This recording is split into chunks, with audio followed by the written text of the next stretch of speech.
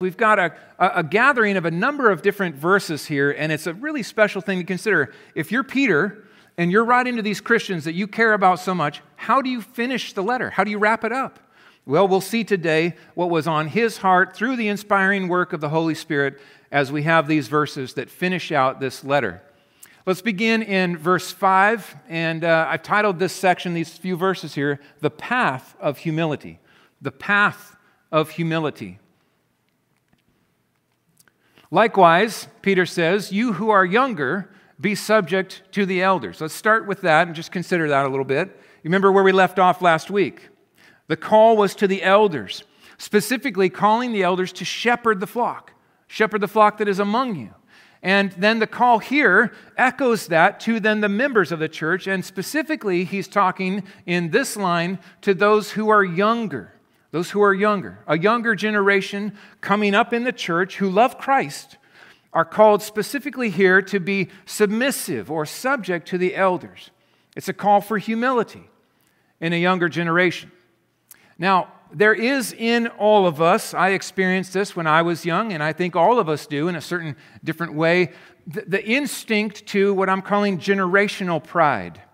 It is not new. It's actually as old as time, when a younger generation will look at those who are ahead of them, older than them, and say, you know, you guys are just out of touch. You guys are out of touch. You are in just you're stuck in the old ways. You need to let us loose and turn it. We'll really make this thing work. Now, it happens in politics. It happens in all kinds of social interactions, but it especially happens in the church. And I remember as a young man coming into ministry, there were books being written, and still are to this day, many books that had the target of basically, we need to hit the reset button on the church. We're doing it all wrong. All these old people are just stuck in their ways, and they're doing it all wrong. We need to fix this thing. And we'll dismantle the church, kind of deconstruct it, and rebuild it up. Is anyone else kind of sick of that language? Like pretty much everywhere you turn on the news these days, we need to tear it all down. I believe that operating underneath that a lot of times is what I would call this generational pride. The idea that somehow, we know better. We know better. You can look at some of the comments of Andy Stanley as it relates to the Old Testament and the ignorance of those people back in the day. How easy it is to say they were ignorant, and how easy it is to say, well, we are not. So here's the guard. We have to put our guard up here and say, listen, the call to humility is the call to not throw everything out.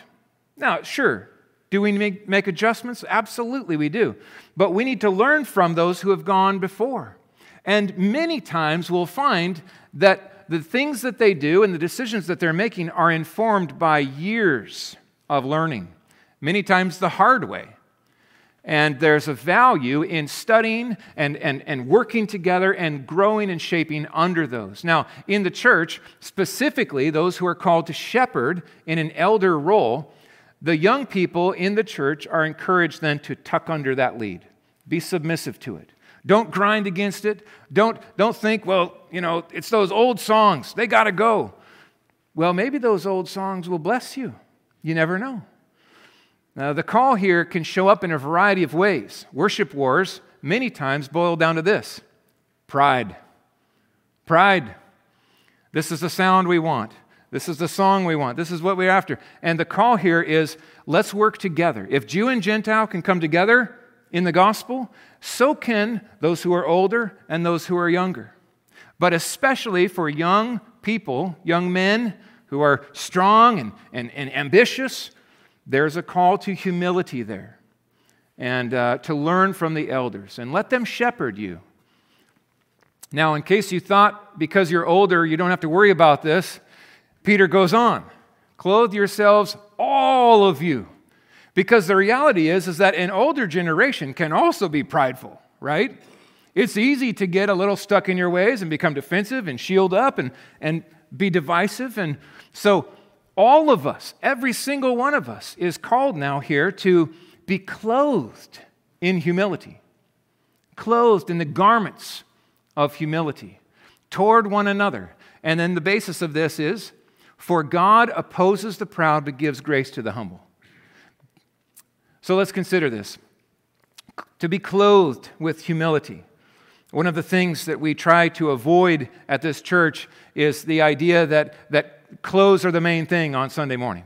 We don't want clothes to be the main thing. We want the heart to be the main thing, right? So we're working actively to make sure we guard against legalism and its expressions in various ways. Does it matter what socks you wear to me? No, it does not. You wear whatever socks you want, okay? What matters far more than the socks you wear to church is the heart you bring when you come in the door. The call is to be robed, wear the clothes of humility. Come in the door with a humble heart. Come in robed in the righteous approach of Christ, the attitude of Christ, the mind of Christ. You might think of it this way as we studied Philippians 2 just this past week. This passage echoes for us who are in Bible study. Do nothing from rivalry or conceit. Not a thing, not a single thing is the command. But in contrast to that, in humility, count others more significant, more important than yourselves. Let each of you look not only to his own interest, but also to the interests of others. Have this mind, this attitude in yourselves, which is yours in Christ Jesus, who, though he was in the form of God, did not count equality with God a thing to be grasped, but made himself nothing, taking the form of a servant, being born in the likeness of men. How humbling that was for our Savior, the Creator of all things, to take upon that which he created in humanity. Being born in the likeness of men and being found in human form, that's not where it stopped. He kept going. He went to the full extent, which was, he humbled himself by becoming obedient to the point of death, even death on a cross. So the bar for the call to humility has been set by our Savior. It is not a fuzzy call. It's clear. And the call for us is, have that mind. Be clothed in that when you walk in the door, when you run into one another throughout the week, when you have an issue with someone, clothe yourself in humility. Oh, what a call this is. This is one of the signs of a healthy church. When the people that make her up are robed in Christ and approaching these things, not selfishly, but selflessly, counting others more significant than themselves. I want to commend you, church, for the journey that we have made over the past 15 years. I have seen this show up again and again and again. This is wonderful to see.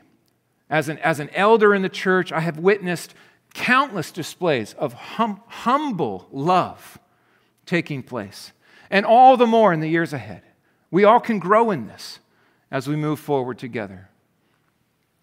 Now, there is a choice to be made in the morning. If you want to wake up, get out on one side of the bed, and you're inviting the opposition of God if you get out in pride, and you come into your day and you say, oh, it's all about me today. I'm going to live for me. I'm going to live for my glory, for my purpose. I want to make much of me. It's about me.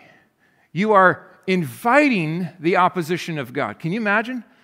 That's not the way to get out of bed in the morning. I would recommend get out the other side of the bed in humility. Thank you, Lord, that I'm alive. You've given me more than I deserve already. I'm alive today. Before my feet hit the floor, thank you. This day is yours. You've ordained it. I want to walk before you in obedience and humility. For every interaction that comes my way, I want to please you. And I want to love that person the way you loved me, which is totally undeserved. To walk in that way is to invite or to position yourself, as it were, in the place of God's grace. Blessed are the poor in spirit. You see what he's saying here? Jesus is teaching us. Humility is saying, I lack, you supply, bring it on. I need you. I need everything you have. I am not sufficient in and of myself. Blessed are the poor in spirit. I am poor, left to myself. I am in need of you, O God. We walk by His grace every minute of every day, all the way through eternity. This past week, I did some comparison work as we were studying for Philippians 2, and here's a short list. There are many, many more. This is just popcorned out of my mind as I was thinking of the difference between pride's approach and humility. Pride, first of all, it's an inward thing. Pride is inward. I live for me. It's all about me. When I walk into church, I say, what will people think about me? It's about me, right? Humility is just the opposite. It's outward. It's outward. It's about you. It's about you. How can I help you? How can I bless you? I walk into church and I say, there you are, right? It's a totally different approach. Pride is also boastful. Pride says, check the name on the jersey. Don't forget it. I'm the one that scored here. I'm the one that did this. You need to remember my name. Humility doesn't worry about that. Humility is grateful. It's quick to point up.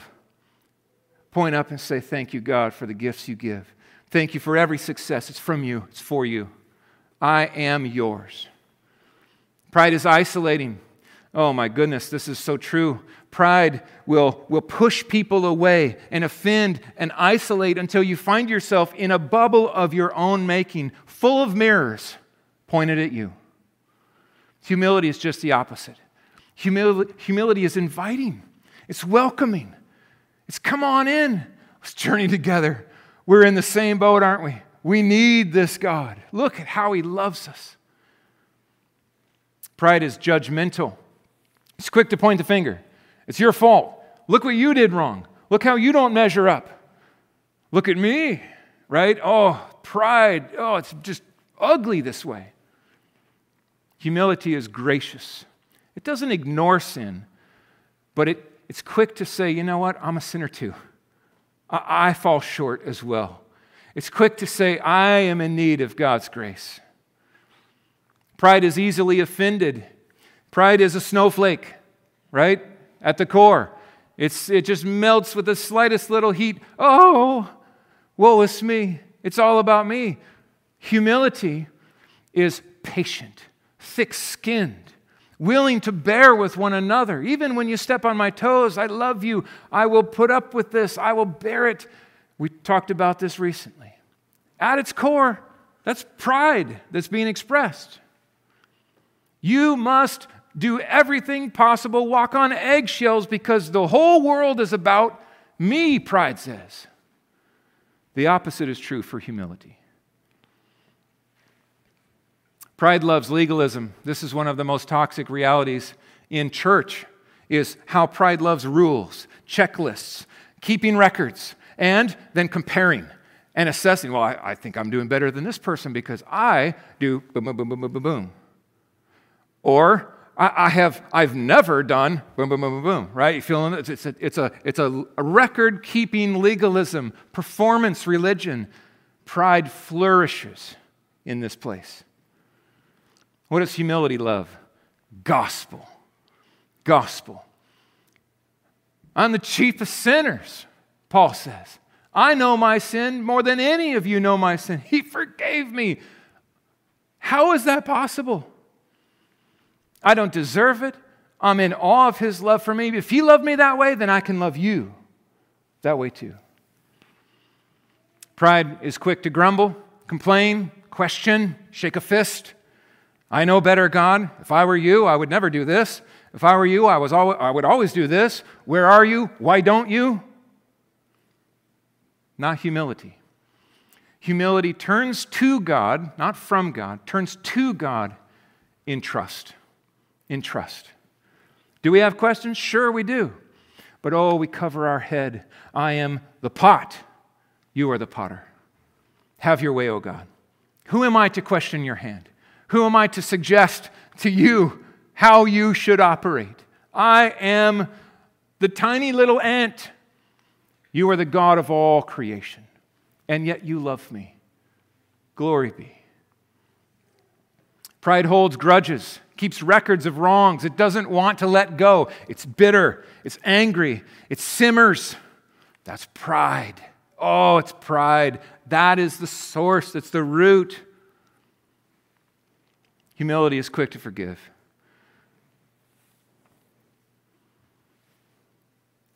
If you struggle with bitterness, your struggle is with pride. Realize that. That at its core, that's what it is. You have been forgiven an infinite amount of offense in the gospel. Forgive. Forgive. Forgive. Pride loves to be served. Humility delights to serve, just like Jesus. Just like Jesus. He washed the feet. The disciples are arguing, well, who gets to sit on your right and left? And Jesus gets up, robes himself as a servant, and washes their smelly feet. That's humility. That's love. The list goes on. Pride hides and hurls, you might say. It hides my sin, makes me the victim, and it blames everybody but me. Right? I am the victim here. It's all your fault. Everyone else out there should feel bad about what they've done. That's pride. Humility says, I am the chief of sinners. I own my sin. I see my sin. Even when I'm sinned against, I know that I have my own sin here. And I confess it. I take it to where the gospel has made provision for me in Jesus. And I worship, repenting of that sin. So that's just a short list. The list could go on and on. But I want you to see how massively different it is. One path walked invites the opposition of God. And if you are a Christian, He will oppose you in His loving discipline because this is poison to your soul to walk in this path. If you walk in the path of humility, you are walking in a dependent path upon God, looking to Him for all things, drawing upon the gospel power. His grace is lavish there. Humble yourselves, therefore, Peter says. Humble yourselves, therefore, under the mighty hand of God. Do you see the connection of pride here? Your hand is not mighty. His is. So get under it. Get under His mighty hand, and then look at how this goes. So that at the proper time, by the way, He determines that, not me, not you. When He determines, as the sovereign ruler over all things, including your suffering and trials and hardships, at the proper time when He determines it, He will lift you up. He will exalt you. And then He says this. Look at the connection here. Casting all your anxieties on Him because He cares for you. So all of a sudden, this thing just went off in my brain this week. It's like, what? I don't think I ever knew this. There is a connection between pride and anxiety. Look at how this goes. Self-reliance and pride will want to exalt self. It will want to fix it for self. I can figure this out. I will do this. Here's the situation. Here's what we're going to do. And worry is when I carry it like I can handle it, like I somehow can solve it. I just carry it up. I heap it up on my shoulders, and I walk along. Oh, I don't know. How's it going to go? Peter calls us to the opposite of that. Don't carry that burden. You're not intended to. You can't carry that. Go to the one who can. In humility, bend your knees and bow before Him and bring Him. Cast your burdens upon Him. His shoulders are quite a bit bigger. He can carry it. Are you casting, Christian, or are you keeping? The heart that keeps at its source is a proud heart that says, I just can't let this go. I've got to solve it. The humble heart says, Lord, I know I can't, but I know You can, and I trust You with it. I relinquish control. I can't fix it, and I love You and I trust You, and You care for me, which means You're working for my best. I can trust You. And you throw it to Him. Anxiety is an expression of pride. You might just write that down because for me, that was brand new this week. I never in my life have come across that before, and it just jumped off the pages as I studied. If you're a person who struggles with a lot of anxiety, or if you worry a lot, then get to the root of that and bend your knees in total dependence on a sovereign God and watch what He does to bring peace into your heart. Be anxious for nothing is the command, but in everything, how? By prayer and supplication, make your request known to God. And the peace of God surpasses all understanding will guard your hearts and minds in Christ Jesus. Anxiety is an expression of pride, one that we are not meant to carry.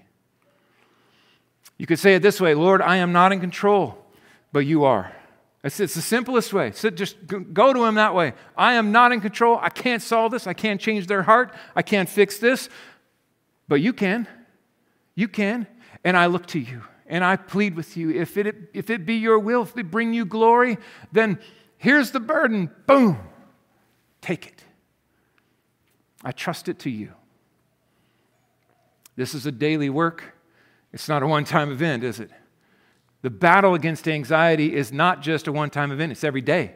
It's when you feel that pressure come, bend your knee, Christian, and go to the one who can carry that for you. Cast it on him. So we move from this path, the path of humility now, to address an amazing reality, and that is that you have a ferocious enemy, Christian.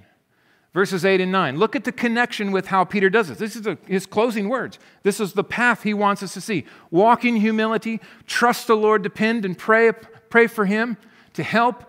And then don't forget, you are opposed in this world.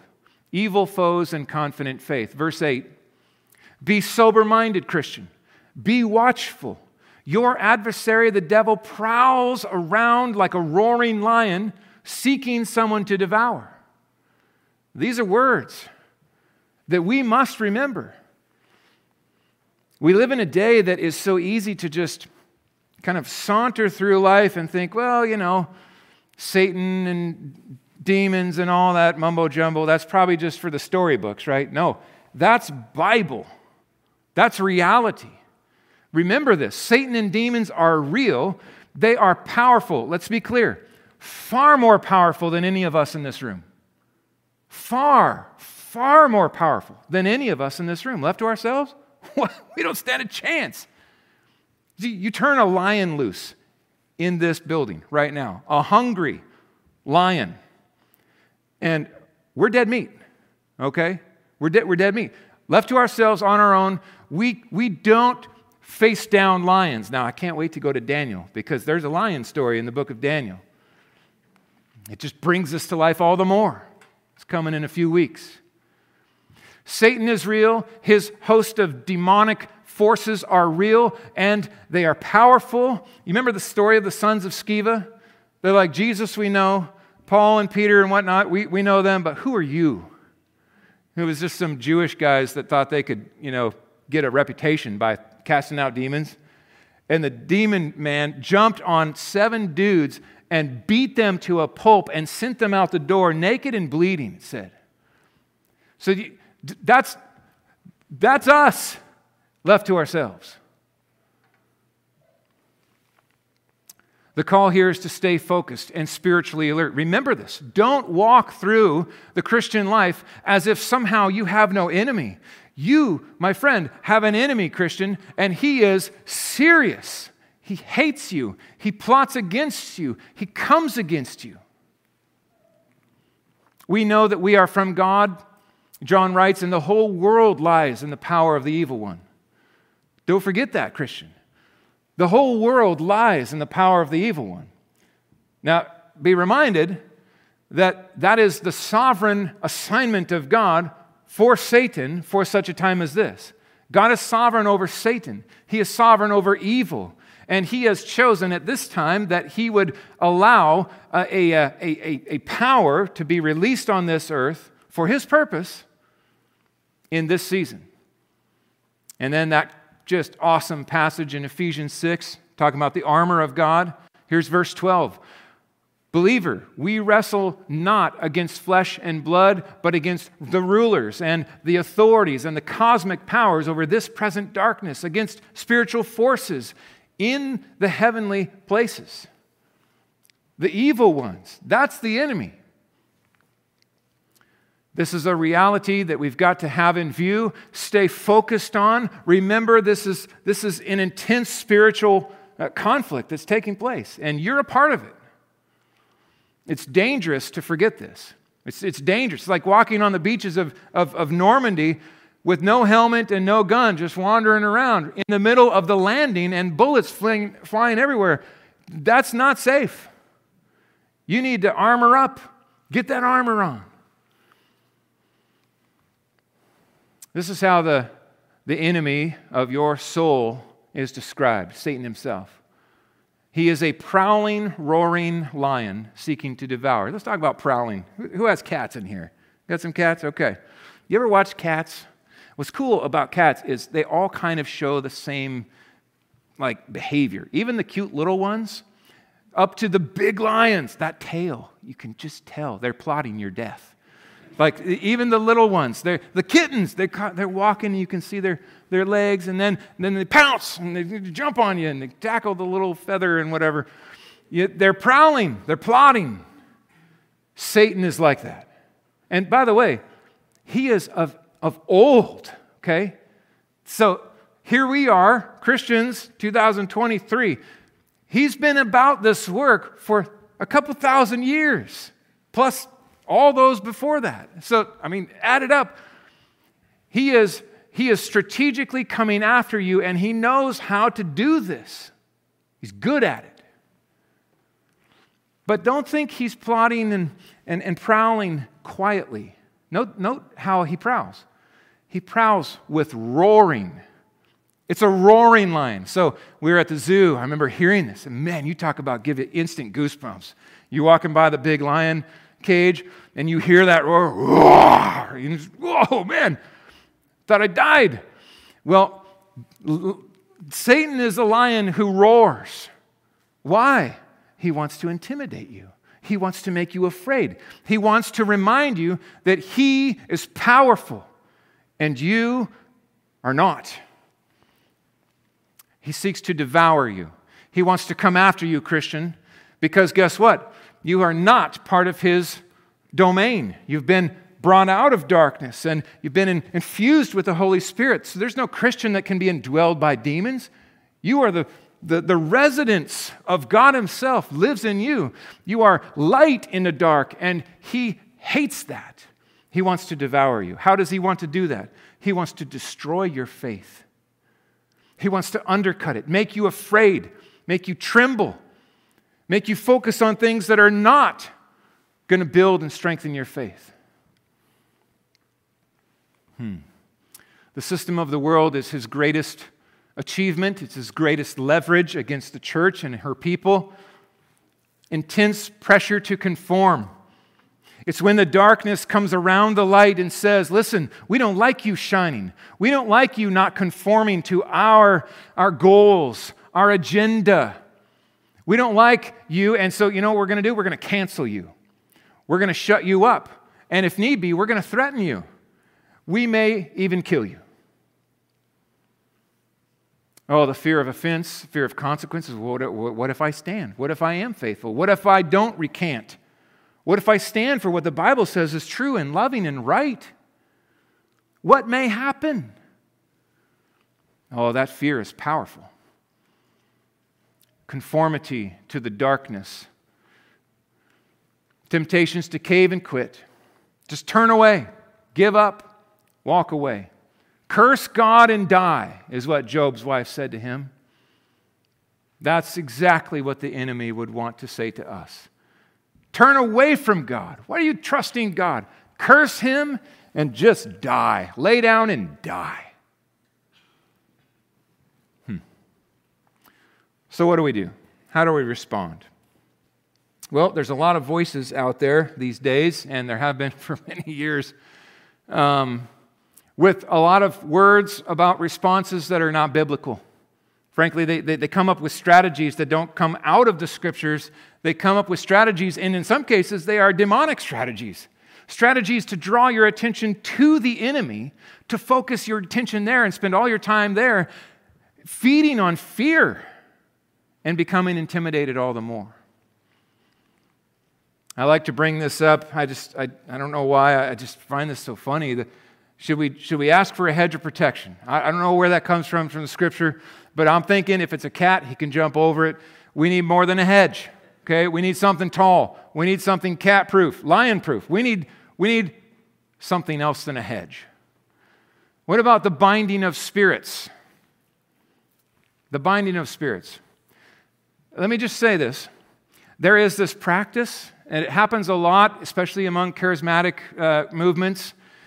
And I think maybe they try to get it from when Jesus was talking about binding the strong man. You know that's a parable he told to illustrate the truth that he was not satanic. He was there to disarm Satan through the cross, through his finished work on the cross. That's his goal. That's what he's talking about. He was not calling Christians to go around binding demons. That's not at all what he was teaching there. So if this instinct is, we bind you, demon, we bind you. Well, how long does that last? Because if it lasts for quite a while, like what John MacArthur was saying, he was like, maybe we should one of us just stand up and be like, we bind them all for all eternity.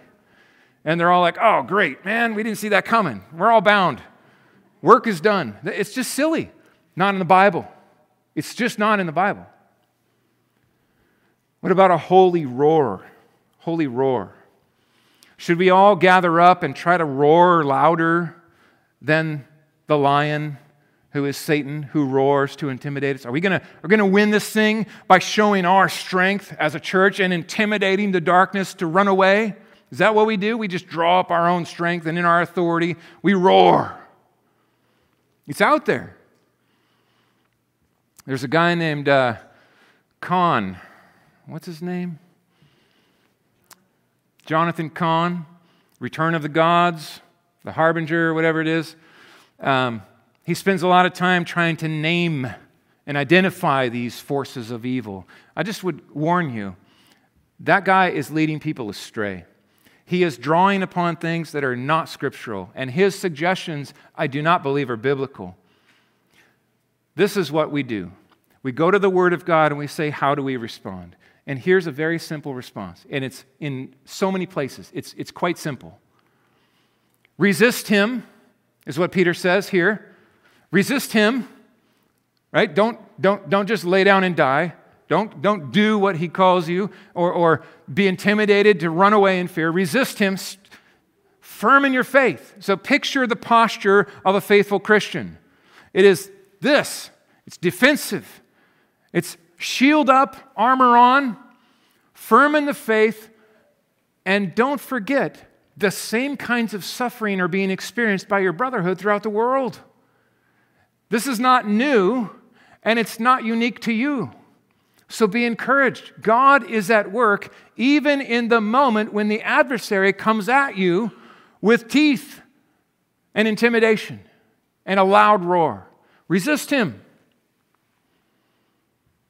It doesn't say we're supposed to be demon hunters, running around and chasing them around and trying to name them and claim them and slay them.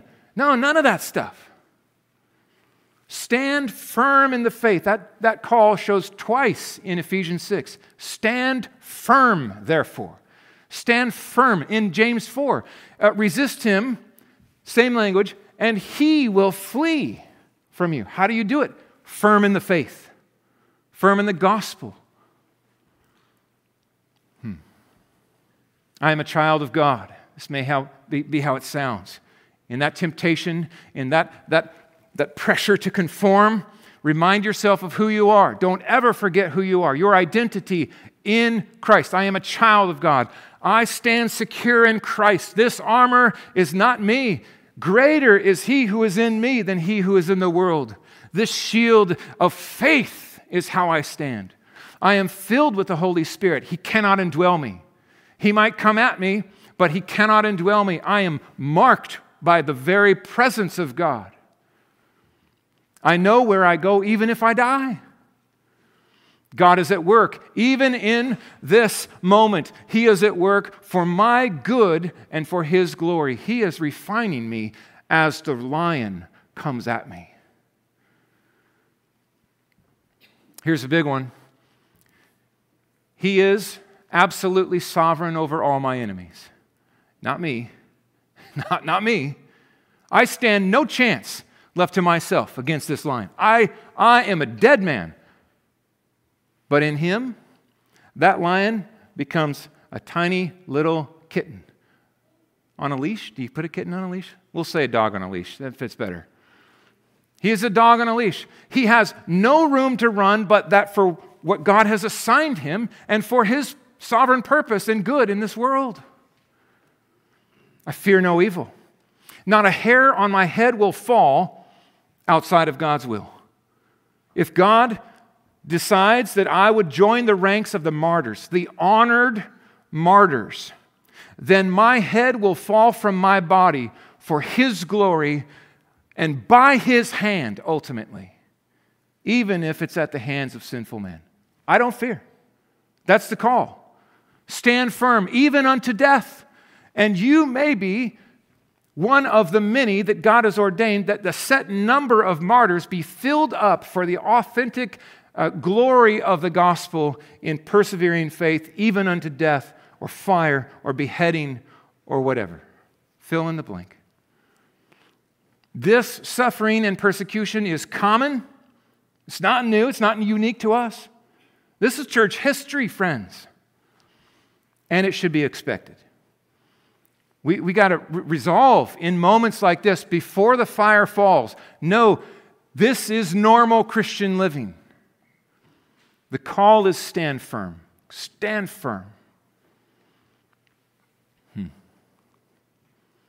Now, temporary suffering and eternal glory. Here's the good reminder. I love how he lands this. This is not the reality for the rest of our eternity. This is a temporary, momentary suffering. And it will issue into eternal glory. It is coming, and it's coming soon. And when he returns, all of this will be addressed and made right. After you have suffered a little while, look at this title. I just wanted you to see that on its own line. The God of all grace. It's a name, a title that you can pray. Oh, God, the God of all grace. Talk to him that way. Remind your soul of who he is. What has he done? Well, he's called you to his eternal glory in Christ. Guess where that started? That's in the first chapter. So Peter purposefully goes back to the beginning to remind us as believers that we have indeed been elected of God and called to life, the effectual calling of God through his Holy Spirit to life, out of darkness into light. And he has called us not only to this life now, but into his eternal glory. How? In Christ. In Christ. And then in your Bible, you might underline this. He will himself, this is personal. This is personal. God is not distant when you are hurting, when you are persecuted, when you suffer. He is close. He knows what you're going through. He loves you and cares for you. And he will himself restore you, confirm you, strengthen and establish you. It's personal for God. It reminds me of John 6 when Jesus says, all that the Father has given me will come to me, and I will raise them up on the last day. I will lose nothing of all that he has given me. We fear no enemy. Satan himself cannot snatch you from his hands. You dwell secure, Christian. And then he goes to this. To him be dominion forever and ever, amen. This is a crescendo of worship. It's a beautiful combination here. Think of the things that he could have said at the very end. To him be the glory. That would fit, absolutely. Many times you see that. To him be the praise. Yes. To him be all things. Yes, true. But notice the emphasis Peter puts here.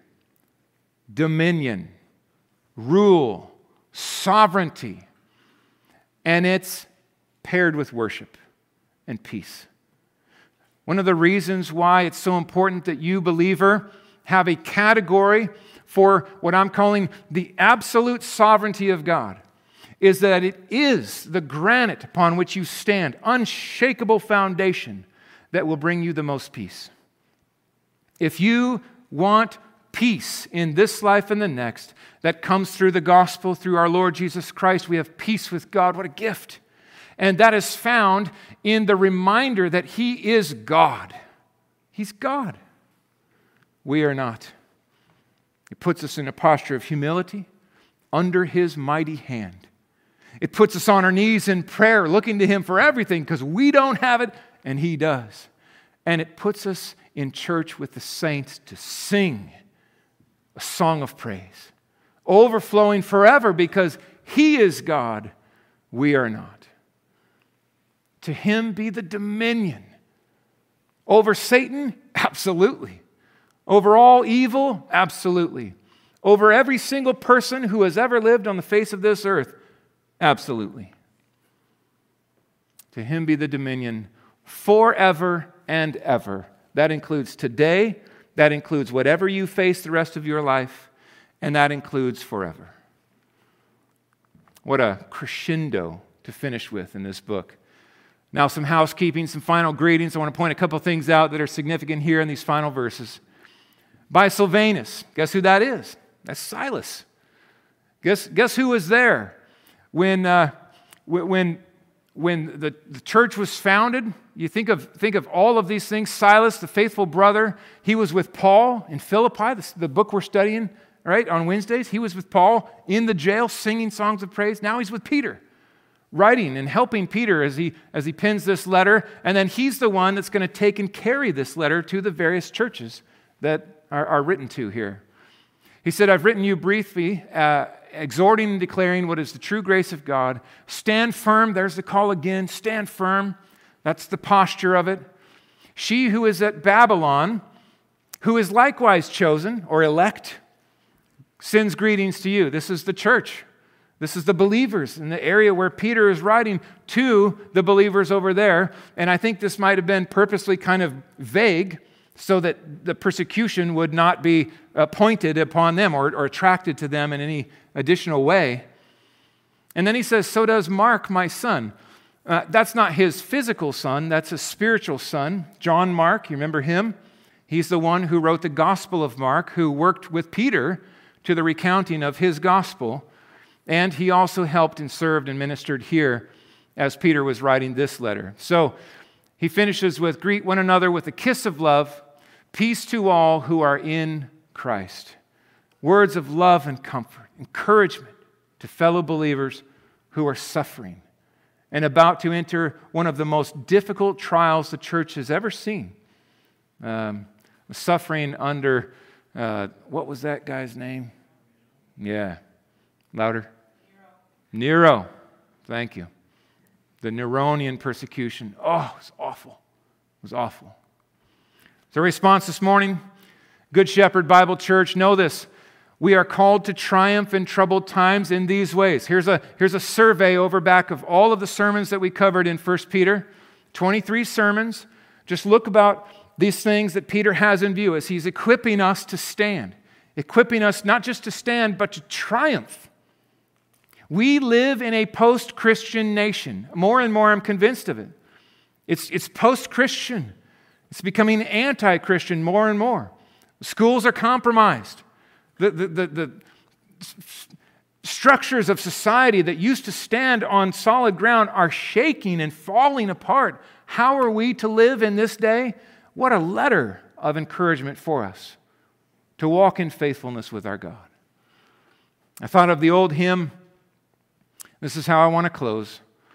O God, our help in ages past, our hope for years to come. That would be eternity.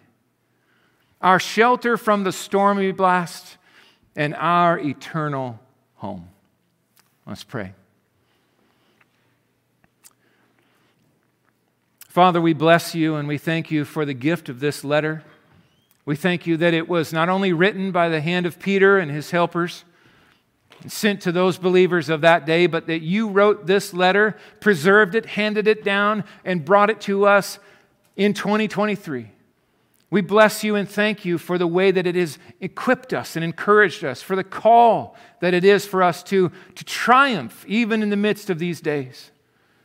Lord, help us. We are weak. We are frail. We often have responses that are not righteous and godly. We want to grow, O Lord, by the letter that you have given us here in 1 Peter. Strengthen us. Build our faith, we pray. Grow us to be more and more rooted in you, trusting you, resting in your absolute sovereignty over all things. And Lord, find us faithful. By your grace, sustain us until the very end when we see you and rejoice, O God.